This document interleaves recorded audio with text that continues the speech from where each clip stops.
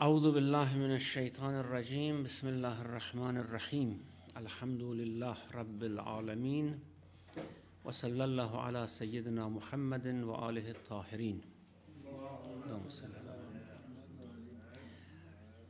Verse number 100 of Surah A'raf. أعوذ بالله من الشيطان الرجيم أولم يهدي للذين يرثون الأرض من بعد أهلها أن لو نشاء أصبناهم بذنوبهم ونطبع على قلوبهم فهم لا يسمعون. Does it not dawn upon those who inherited the earth after its former inhabitants that if we wish we will punish them for their sins and set a seal on their hearts so they would not hear?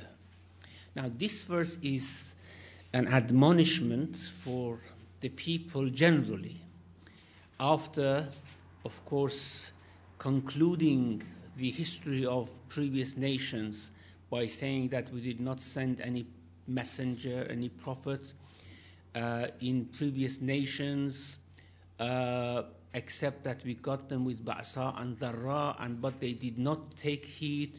Then the ba'sa and dharra was replaced by comfort, and then suddenly we seize them. Now, this whole history, would not people who come after them learn anything from this?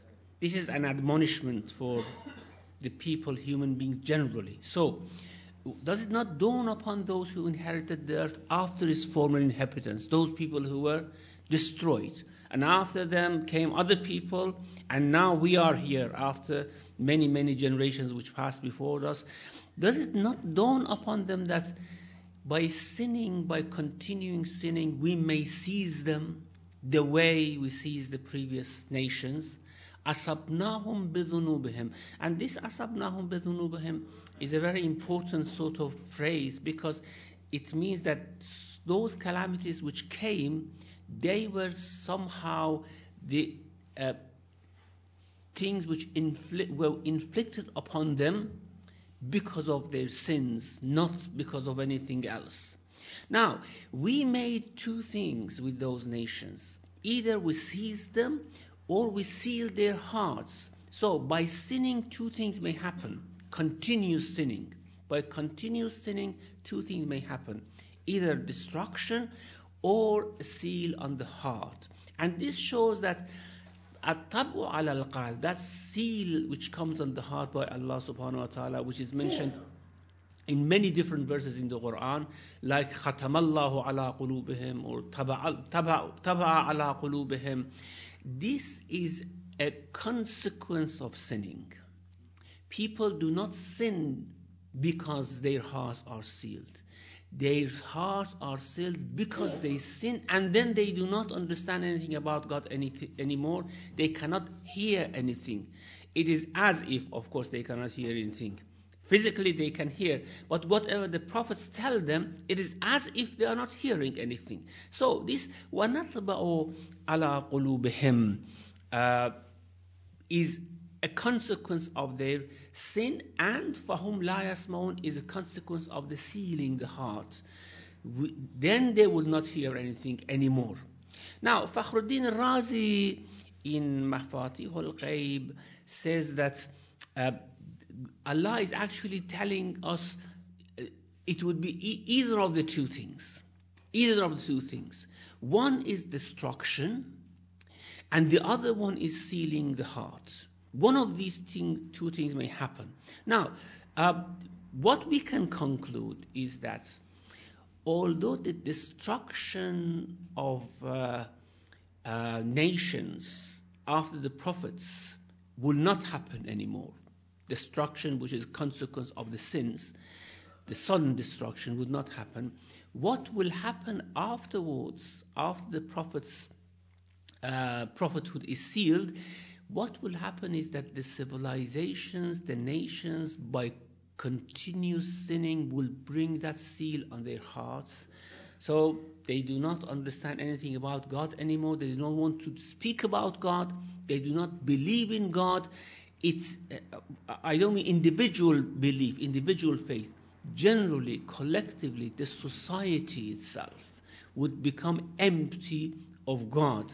And this is what we are witnessing in many societies nowadays, that God should be absolutely out of the society. This is the consequence of continuous sinning. You may say, what sinning? I would tell you that probably, especially the Western societies in the 18th and 19th and beginning of 20th centuries, they actually did lots of atrocities.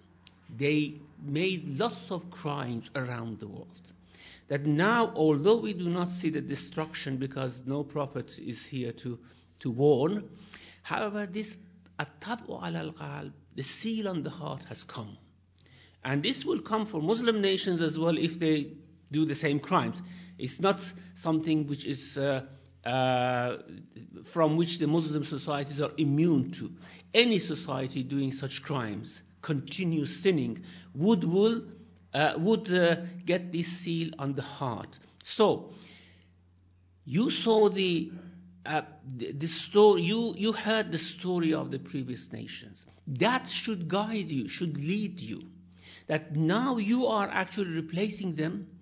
You are the inhabitants of the earth now.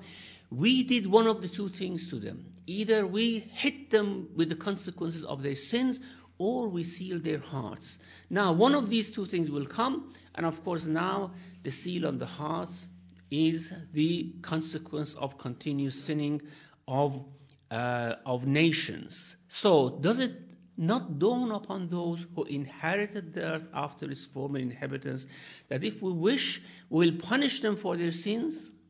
This "and" here, as Fakhruddin Razi says, means "or" actually. Or set a seal on their hearts so they would not hear. Then there's another summary of the stories of the nations in a different way. You see, the stories of 5 nations were mentioned, and then Allah is making conclusions. A different type of conclusion, or a conclusion from a different aspect, is coming now in the verse number 101. تِلْكَ الْقُرَى. Now, look at those nations. نَقُصُّ عَلَيْكَ مِنْ أَنْبَائِهَا وَلَقَدْ جَاءَتْهُمْ رُسُلُهُمْ بِالْبَيِّنَاتِ فَمَا كَانُوا لِيُؤْمِنُوا بِمَا كَذَّبُوا مِنْ قَبْلِ كَذَلِكَ يَطْبَعُ اللَّهُ عَلَى قُلُوبِ الْكَافِرِينَ. Now, of course, here again it talks about sealing the heart. Now, because after the prophets of Islam there is no destruction, that sudden death which comes to nations, here Allah says, look how we sealed the hearts. And this may come to other nations which come after you as well. So, there is, as I said, there's another conclusion, another summary.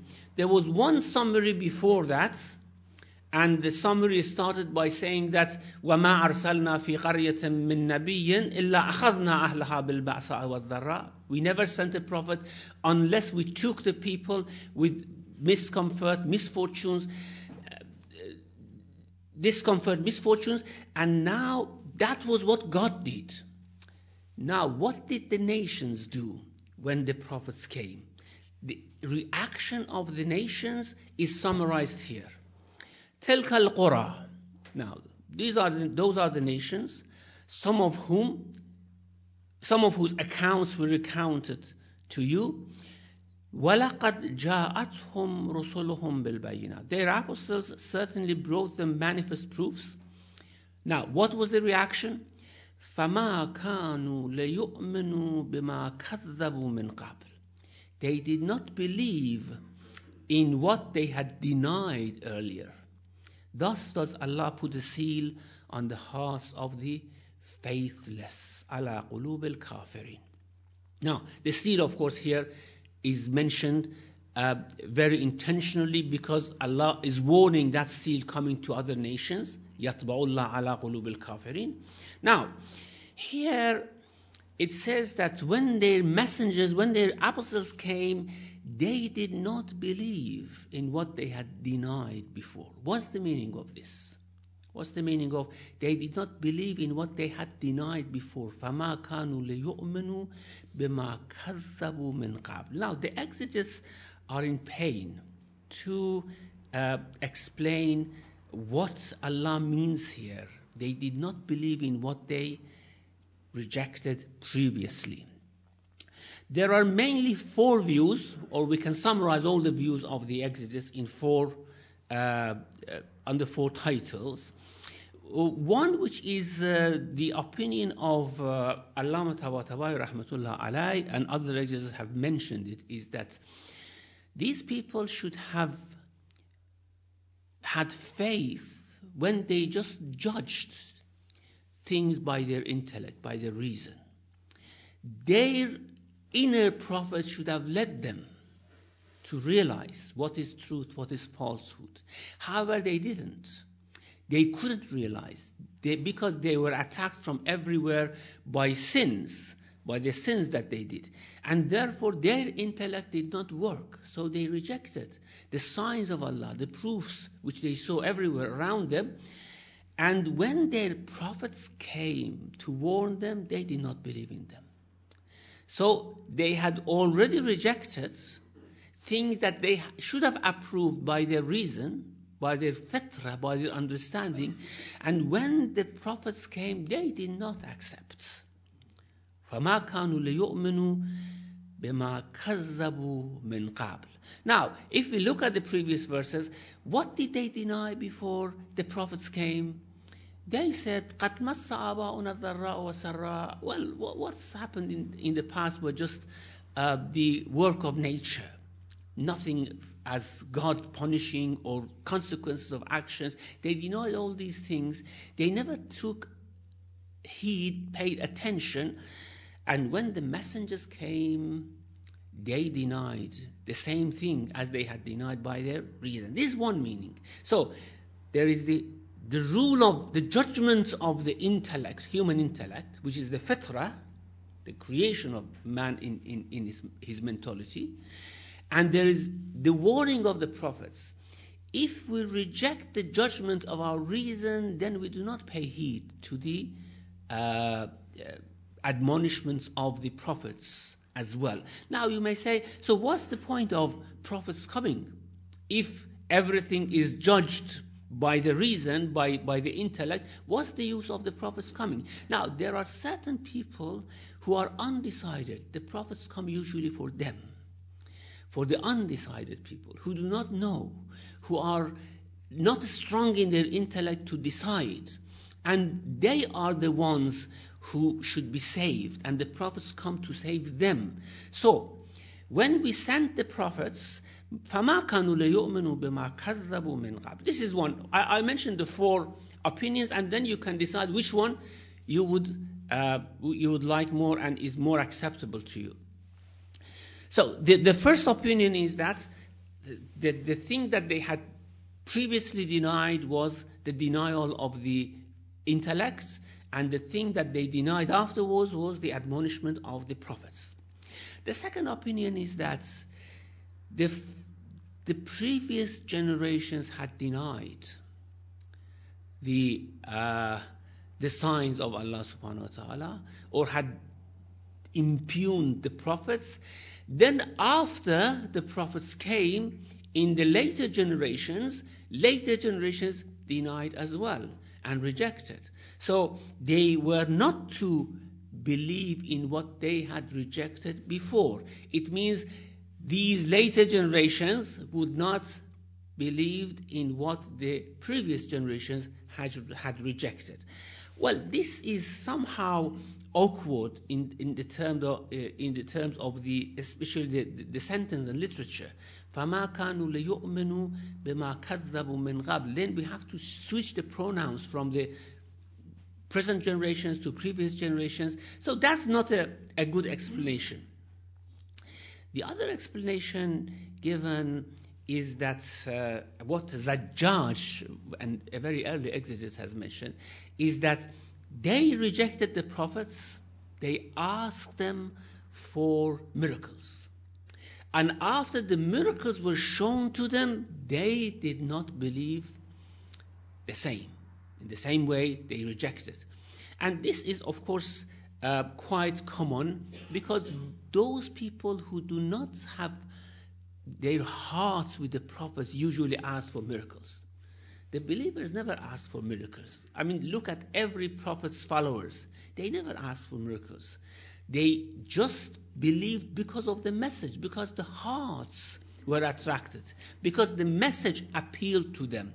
And then those who denied, they just wanted to bring pretext. So they said, if you are a prophet, show us this, show us that. And after showing all those signs, they did not believe. They rejected. Look at the case of our own prophet, peace be on him. Those who were around him never asked him for miracles. They never allowed themselves to do that, because this man was bigger than the miracles themselves. There was no miracle more important and more outstanding than the character of the prophet and the message of the prophet, peace be on him, for them. It was only the mushrikun of Mecca who asked miracles from the prophet. And after the miracles were shown, they rejected the same way. So, فَمَا كَانُوا لَيُؤْمِنُوا بِمَا كَذَّبُوا مِنْ قَبْلِ means our prophets showed them their miracles. لَقَدْ جَاءَتْهُمْ رُسُلُهُمْ بِالْبَيِّنَاتِ. Now, bayinat, of course, are miracles. وَلَقَدْ جَاءَتْهُمْ رُسُلُهُمْ بِالْبَيِّنَاتِ. Their messengers brought them miracles or clear, of course, argument. Both are acceptable as the meaning of bayyinat. However, in many verses of the Quran, bayyina means a miracle. So, here if we say that before miracle and after miracle, as the judge says, it means that their messengers called them, brought them the message, they denied, they rejected. They asked for miracles. They came with bayyinat. They showed them miracles, and they were not to believe in what they had rejected before. This may be an acceptable interpretation. Another interpretation, which is so common among many exegetes, is that these people who were kuffar in this world, they were the ones who had rejected in Alamul Zar, in the world before this world. They rejected. فَمَا كَانُوا لِيُؤْمِنُوا بِمَا كَذَّبُوا مِنْ قَبْلِ. They had denied and rejected in Alamul Zar. And here now when the messengers come, they reject and deny in the same way. This opinion is reported. I want to stress, because usually things which are attributed to some people may not be correct attributes. It's reported from Abdullah ibn Abbas and Suddi. From Suddi we accept, from Ibn Abbas we don't know, because as I have mentioned here several times, because Abdullah ibn Abbas was the greatest exegete of all times, especially in the early centuries, people used to attribute their opinions to Abdullah ibn Abbas and say it is reported from Abdullah ibn Abbas. Therefore, it's very dangerous, or it's very dodgy when we see things attributed to Abdullah ibn Abbas. We have to be very careful about it.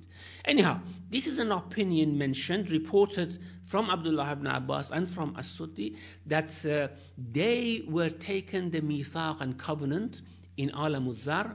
Mithaq was taken from them. They denied there, and then they deny here. Now, the problem with this opinion is twofold. First of all, if by Alamul Zar they mean what the verse in Surah A'raf, which we inshallah deal with later, if they mean what is mentioned in that surah says that all human beings confirmed.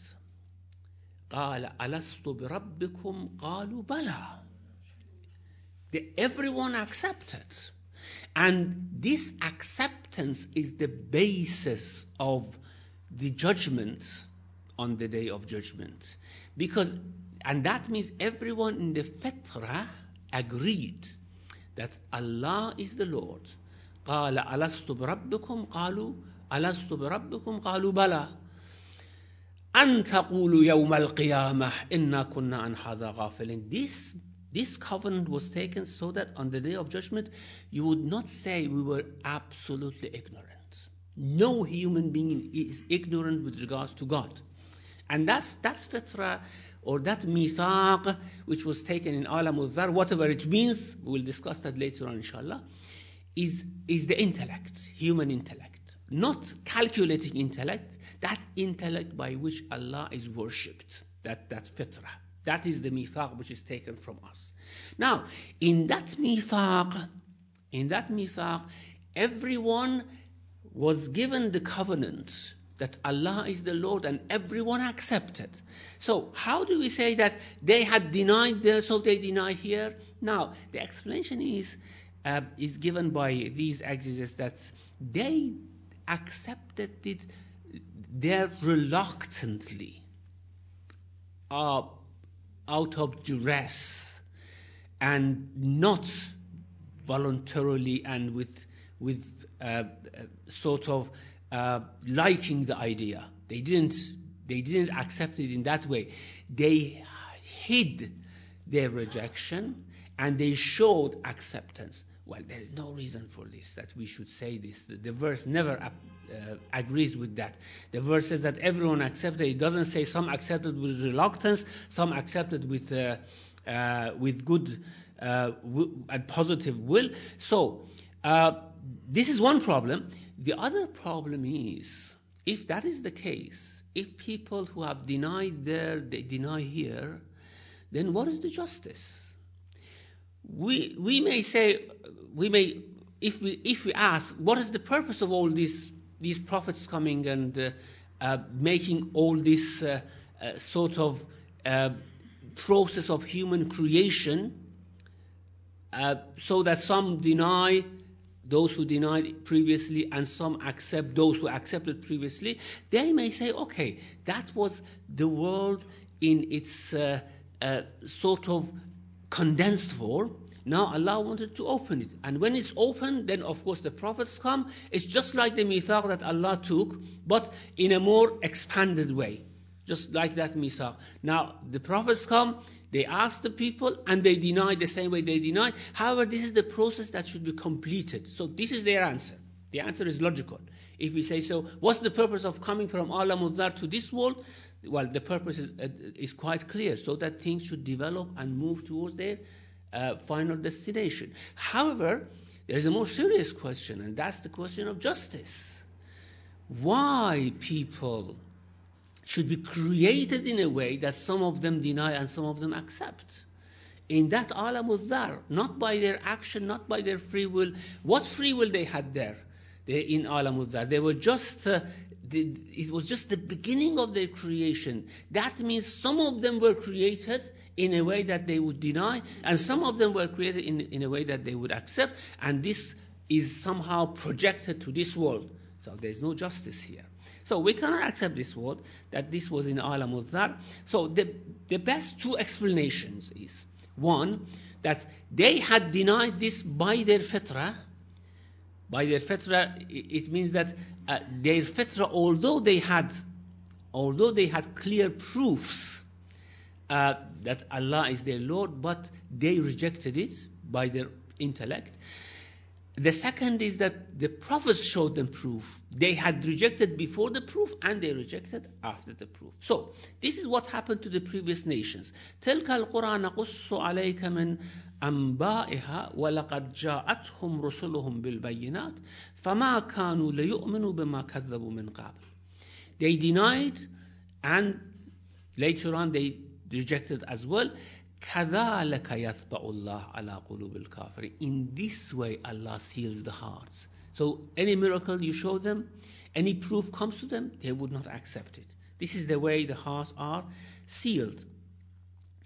And then the sort of God's judgment about what people do. In verse number 102, وَمَا وَجَدْنَا لَأَكْثَرِهِمْ مِنْ أَحْدٍ وَإِنْ وَجَدْنَا أكثرهم لفاسقين. Now, how did we find people? Most of them, the majority, we did not find any ahd in them. Ahd is covenant. So we did not find in most of them any covenant. Indeed, we find most of them to be transgressors. وَإِن وَجَدْنَا أَكْثَرَهُمْ لَفَاسِقِينَ. Now, here it means, of course, this is about the previous nations. Probably the nations who follow would be the same thing. The majority of the people, they did not regard, or they were not loyal to their covenant, min ahden, and the majority were transgressors. And what does this tell us about the rule of majority?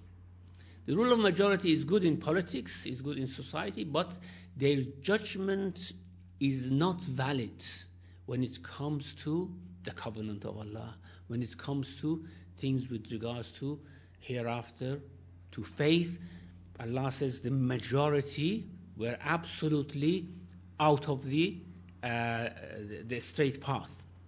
So, وَمَا وَجَدْنَا لَأَكْثَرِهِمْ مِنْ أَحْدٍ. Now, this ahd again is a problem. What's this ahd? What's this covenant? What covenants were there that we didn't find that covenant in most of them? Now, we may have to actually imagine that there is something hidden here in the sentence, and we did not find loyalty to the covenant. If that is the case, we did not find loyalty to the covenant, then that covenant may mean the covenant which is taken from us in Alamul Dhar. We did not find any loyalty to their covenant. And that covenant was that everyone confirmed and pledged that Allah is the Lord and they will worship their Lord. This was the covenant. And when we come to discussion of Alamul Dhar, of course, we mention what is that, what does that mean, what that world is, and tentatively we will take that to be the fitrah of human being. In the fitrah, there is a covenant, and most of the majority of the human being disregard that covenant, that ahd, which is inside the human heart and human soul. Now, there's one other meaning to this ahd, which is again mentioned by Allama Tawatabai rahmatullah alayh, and he says that this ahd as well, I take it to be the intellect. That is what Allah has placed, installed in people. And therefore we do not need to take the loyalty to be a sort of deletion in the sentence. We do not need to say that we did not find loyalty to the pledge. Just we say we did not find any covenant in them. And that covenant is the intellect that Allah has put inside every human soul so that they can judge whether they want to go towards akhirah or towards dunya, whether they want to worship God or worship other things. That covenant, that intellect, it is as it was absent in them. We didn't find it in them. We didn't find it in them. That means it was there. I had installed it there in their souls. However, I didn't find it in them. It is as it was lost to them. وَمَا وَجَدْنَا لِأَكْثَرِهِمْ مِنْ أَحْدٍ وَإِن وَجَدْنَا أَكْثَرَهُمْ لَفَاسِقِينَ. And of course, because they disregarded the ahd or they had lost their covenant, we found most of them to be transgressors. And this shows if we do not use our intellect, then we transgress. If we follow shahawat instead of aql, because usually in our traditions, aql is the opposite of shahwa, or shahwa is the opposite of aql. So you either follow aql or follow shahwa. So if you do not follow aql, which Allah says was absent, so the majority were fasiqun. They were transgressing what they had to observe in terms of their human duties. This brings to the end the conclusion that Allah draws from the past the 5 nations which had passed before, and Allah wanted to draw our attention to them, and then a sort of bigger story comes in which has its own conclusions, and that's the story of Musa alayhi salam, which the following verses, ثُمَّ أَرْسَلْنَا مُوسَى وَأَخَاهُ هَارُونَ بِآيَاتِنَا وَسُلْطَانٍ مُبِينٍ. Inshallah, we'll discuss it in our next session. وَصَلَّى اللَّهُ عَلَى مُحَمَّدٍ وَآلِهِ الطَّاهِرِينَ. Allahumma salli ala Muhammad. Thank you very much indeed, Sheikh. Brothers and sisters, anybody wants to open up the discussion? Yes, Manzoor. Is there a mic there? Yeah. Assalamu alaikum. You mentioned the effect of the sin is that at the time of the prophets, when the prophet comes, there is this sudden death or sudden destruction. And the other one is the sealing of the heart. But after the prophets, the sudden destruction is not there, but the sealing of the heart is there. The seal of the heart, isn't it a double punishment in a way that you don't have an opportunity to go back? If there is a sudden destruction and then some people are saved of this sudden destruction, they have an opportunity to go back and reform. But if the heart is sealed, then how is it possible to go back again? It makes it even more difficult to go back. Actually, the sudden death was a double punishment, because they were not punished before their hearts were sealed. And when the hearts were sealed, the sudden death came. And from that sudden death, no one escaped actually, except the mu'minun. In all these nations, Allah says, we saved those who believed. That means the others did not escape. So that sudden death is a double punishment. This tab is a punishment which of course is continued until the day of judgment. So I take it that way.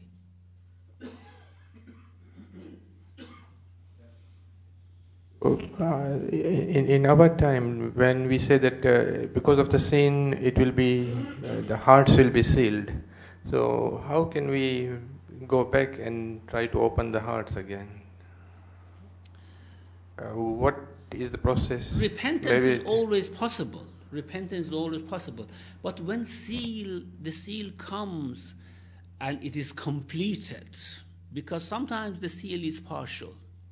When it's completed, as Allah mentions in Surah Mu'min, كَذَلِكَ يَطْبَعُ اللَّهُ عَلَى كُلِّ قَلْبِ مُتَكَبِّرٍ جَبَّارٍ. If someone is mutakabbir and jabbar, the whole heart is sealed completely. There is no penetrating point. That means that's the end of it. There is no way back. That's what Allah mentions about Fir'aun, for example. However, there are partial seals as well. There is a possibility always for people to go back. However, it will become very difficult, and we see this in our lifetime. I mean, this is the sort of experience we have in our everyday life.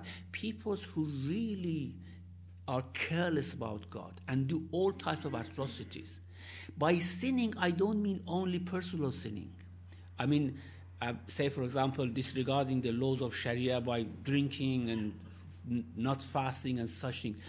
Especially when you actually extend this to oppression, taking the rights of others. I mean, look what these societies have done in the past. Look what they have done to Africa, to Latin America, to other nations. How many people they have killed, how much blood they have spilled. Now, it's very difficult. It's very difficult for the nation to come back. It's not impossible, but very difficult. And especially now, you see, for example, the percentage of the births out of the wedlock, the percentage of sort of violation of the primordial laws of all faiths, and you see this, it would become very difficult. I mean, that means the seal has come, and God should save. I don't know how He would save. Any sisters? Yes, sister.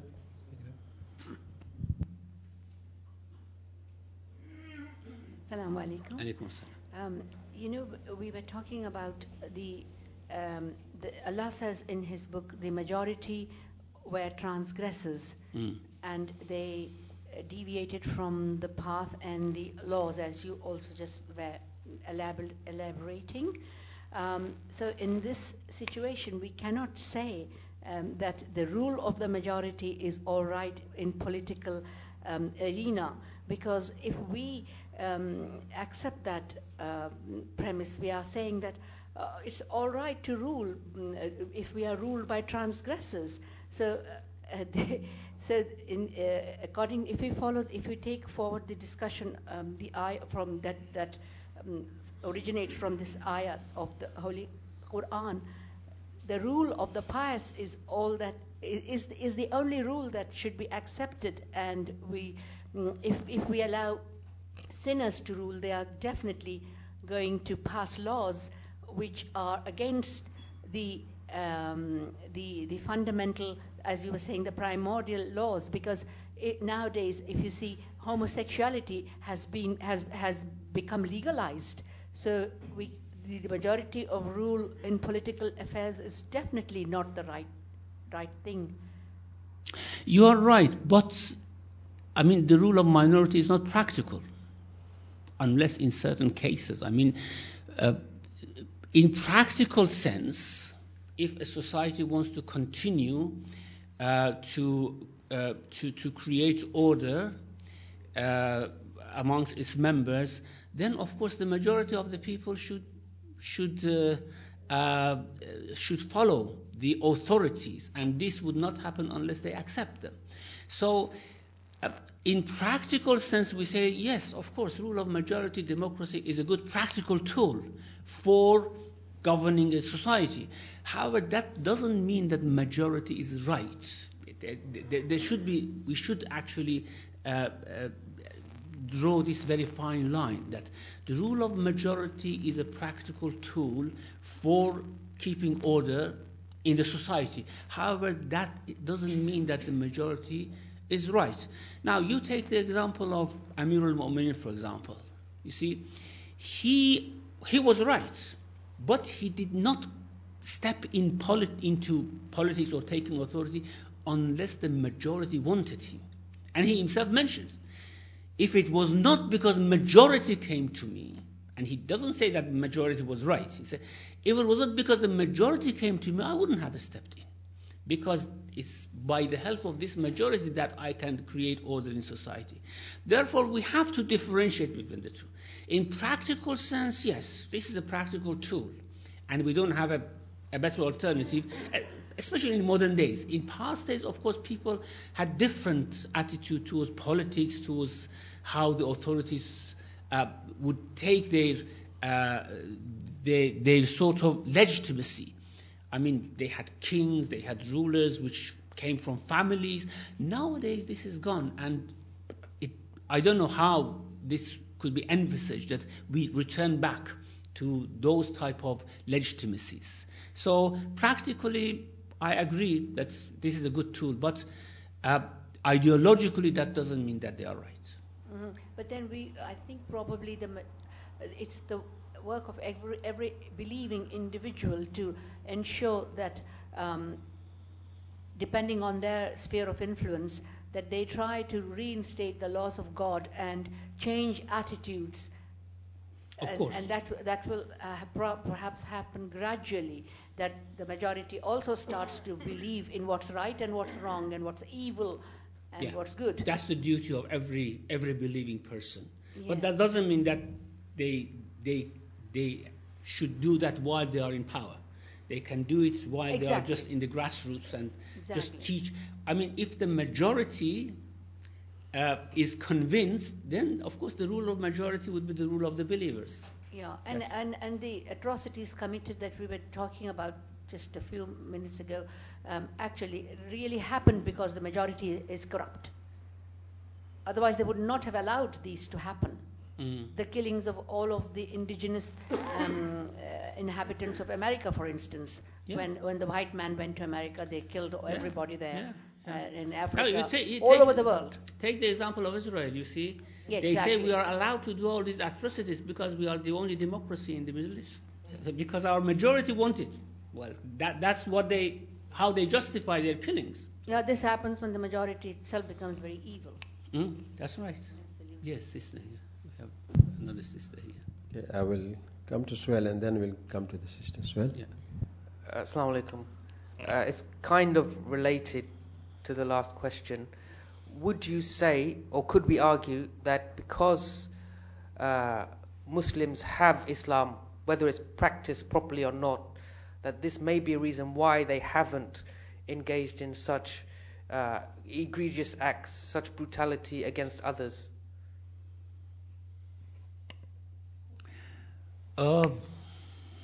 That's possible, but we don't know if had they found the opportunity, wouldn't have they done it? I mean, this is the question. Maybe they didn't find the opportunity. We cannot judge people by what they claim to believe in. We have to judge them by how they act. And we haven't seen a very outstanding and brilliant record for many Muslim rulers in the past, of course. And therefore, we don't know the answer to this question, really. I suppose until then we'll have to give the benefit of doubt. So we go to the sisters there. Yeah. You're claiming that societies now have become empty of God, and that's as a result of kind of past action. But to me that seems unjust, because the people who inhabit these societies now are not the same people that inhabited the societies before. And so they're almost being, in some senses, punished for what their predecessors did. And where is the justice in that? It just seems like they're responsible for something, or they're being judged by something that they were not responsible for. You see, society is a continuum, or it is a sort of continuous flow of cultures and ideas. And as long as these people boast and take pride of their historical records, then they are also the same. This is what the Quran actually says about the Jews. That at the time of the Prophet, the Quran addresses the Jews that you killed the prophets. Now, they hadn't killed the prophets. Their predecessors had done it. But they actually boasted about it. They said that they were right. And if this is the case, then this is that continuous flow of culture which goes into every soul. And they will become responsible for it. You see, there are many things which our ancestors do and directly influence us. And that's why Allah warns us that be careful. Things that you do may affect your children. Your children are part of you. And it may affect. And then when the children come, then they are in a setting which is a vile setting. However, again, they have free will to choose. And if they choose the right path, they choose the right thing, they will be doubly rewarded because they have chosen right path in a vile and a vicious society. So what happens is, when we face these equations, we have to say this justice which we are thinking about is something taught to us by God. He has put it in our fitra. And therefore, the source of justice is Allah subhanahu wa ta'ala. We have to understand these things in a way that it would not certainly go against justice. And if we take, for example, some very palpable examples. Take the example of abortion, okay? Now, there is an 8-month-old fetus, for example. That's a complete human being, isn't it? The only difference is that just in a week or two, it's going to come to this world, isn't it? However, the mother decides to abort it. Now, what's the sin of that child? There's no sin. But the consequences it takes. It takes the burden of the consequences of what the mother does by abortion. So in a very palpable, simple example, we see that what the parents do has consequences for children. And in a bigger scale, of course, that's true as well. Thank you. Yes, Doctor. Assalamu alaikum. You mentioned the reference from Fakhruddin Razi. Is that different from Tafsir al-Kabir? It's in Mafatih al-Ghaib. So it's Yeah, that's different Tafsir al-Kabir. Tafsir al-Kabir is Mafatih al-Ghaib. Yeah. It's the same? Yeah, the same thing. thank Yeah. you. Yeah. Any other sister or Riyadh in front? Yeah. Sheikh, thank you very much for the lecture. Sheikh, when we make decisions in our everyday lives, we always admonish to make sure that wherever possible we take the middle path whenever there's a decision to be made. That generally, in a practical sense, is influenced by what we see in society around us. And of course, the path of the majority will be the most evident within that. So when we look to find the middle path, we will naturally see society's path as being the most, if you like, natural or the most appropriate one.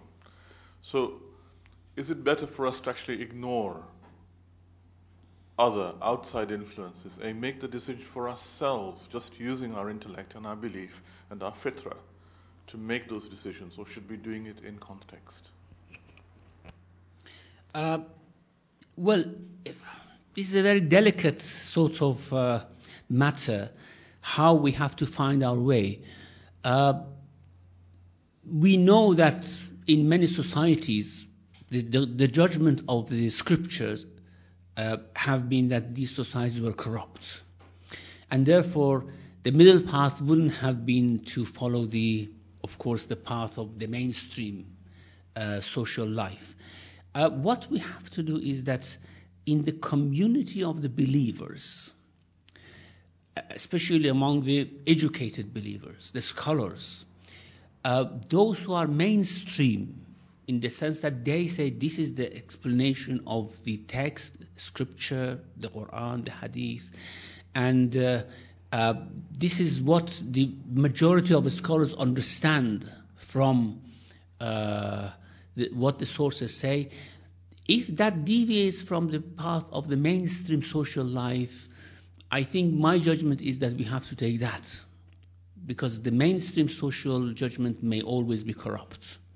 And therefore, it brings the question that it brings the idea that we have always be very closely connected to the sources of faith, like the Quran and Hadith, to be able to find what is the middle straight path and follow that rather than following the mainstream social ambience. The difficulty for me, practically, is that it's very difficult to differentiate the society of believers within the society mainstream, because many of the people in the mainstream society will take on many of the appearances of the society of believers, whereas within them they have no faith or they're misguided. Yeah, that's the difficulty of life, actually. Allah hasn't given us an easy task, and we have to strive for it, inshallah. Yeah. Assalamu alaikum, Shaykh. Thank you very much. It was quite clear. With two ayats, when it says at the last ayat that we've done, it's literally differentiating the types of people. And when it says, I'm trying to find the ayat here, the short one that we just done, 100. We didn't find any covenant for most of them. That's the one, yes. So when it says we did not find any covenant amongst those people, those are obviously transgressors.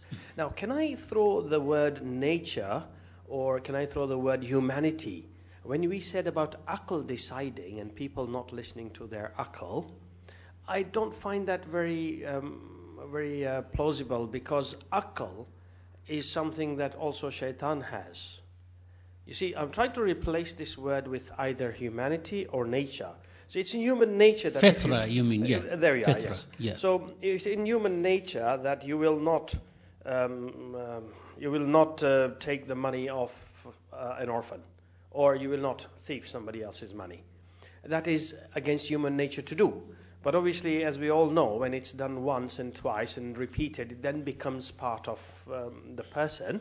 And therein is a similar similitude to what we said about the hearts being sealed. Once you've done it often enough, you think you deserve it, and then you rise above everybody else in transgressing. So, and then people believe you, and then you have a following, and you become a nation. You become Fir'aun or whatever. So, I'm having trouble with that. So when you said aql, Fir'aun did have aql. It's just that he didn't have maybe the humanitarian is another word which I'd like to throw into the same pot. Yeah, maybe I should have explained. That was my fault. By aql, I don't mean the calculating mind.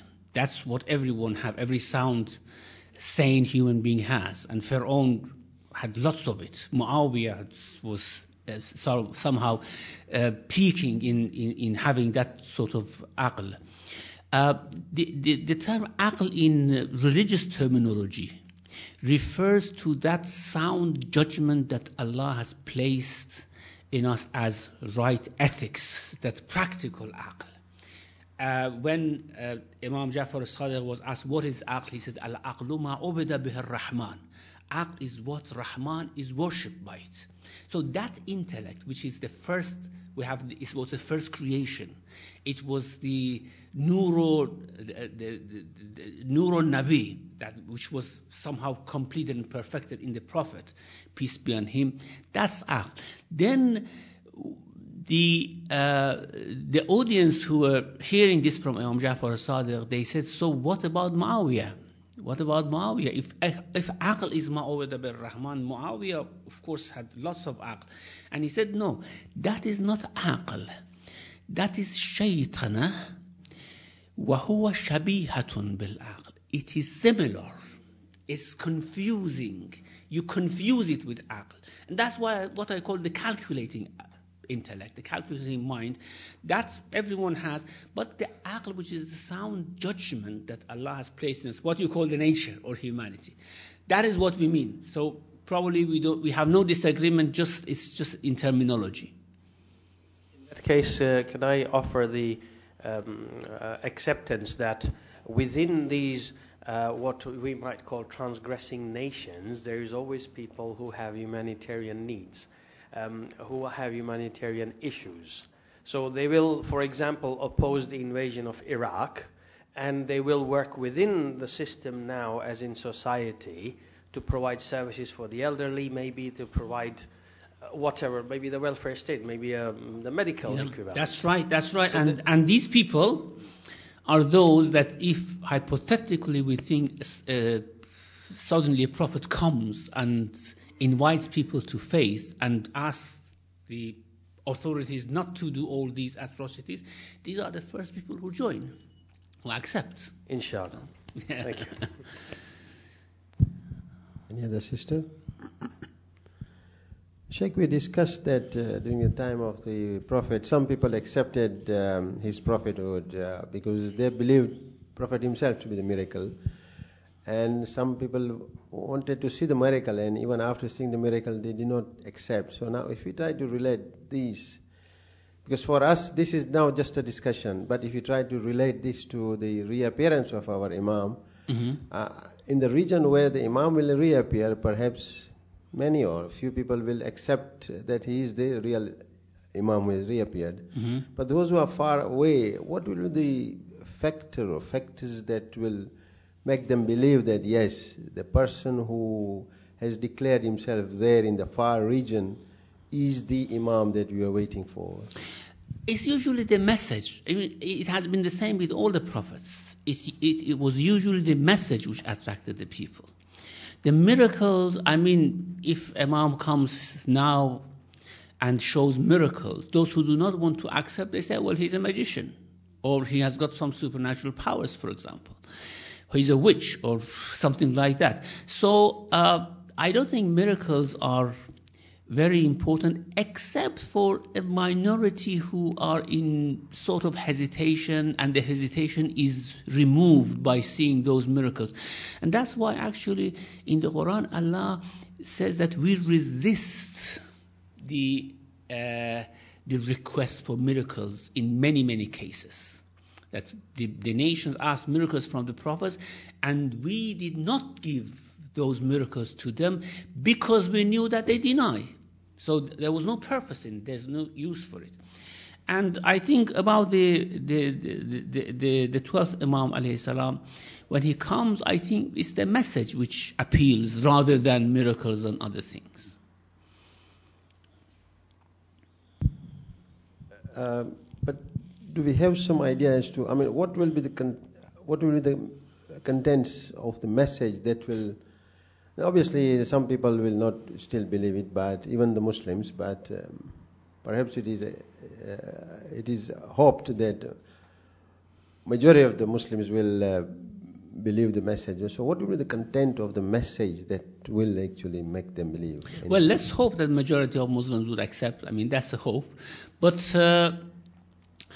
it's the same message as all the prophets before. I mean, there's nothing different.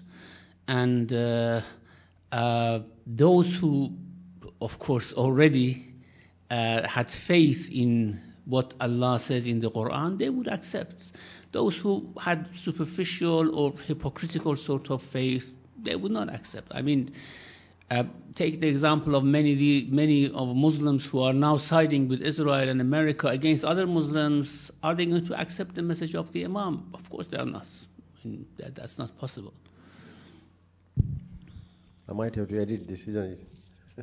But inshallah he will come and you will see what he says. No, what I mean is we might have to edit this with your audio. No, just a side issue. Okay. Any last discussion or any brothers sisters? No? Thank you. Muhammad wa ali Muhammad sallallahu alaihi wasallam. Allahumma salli ala Muhammad wa ala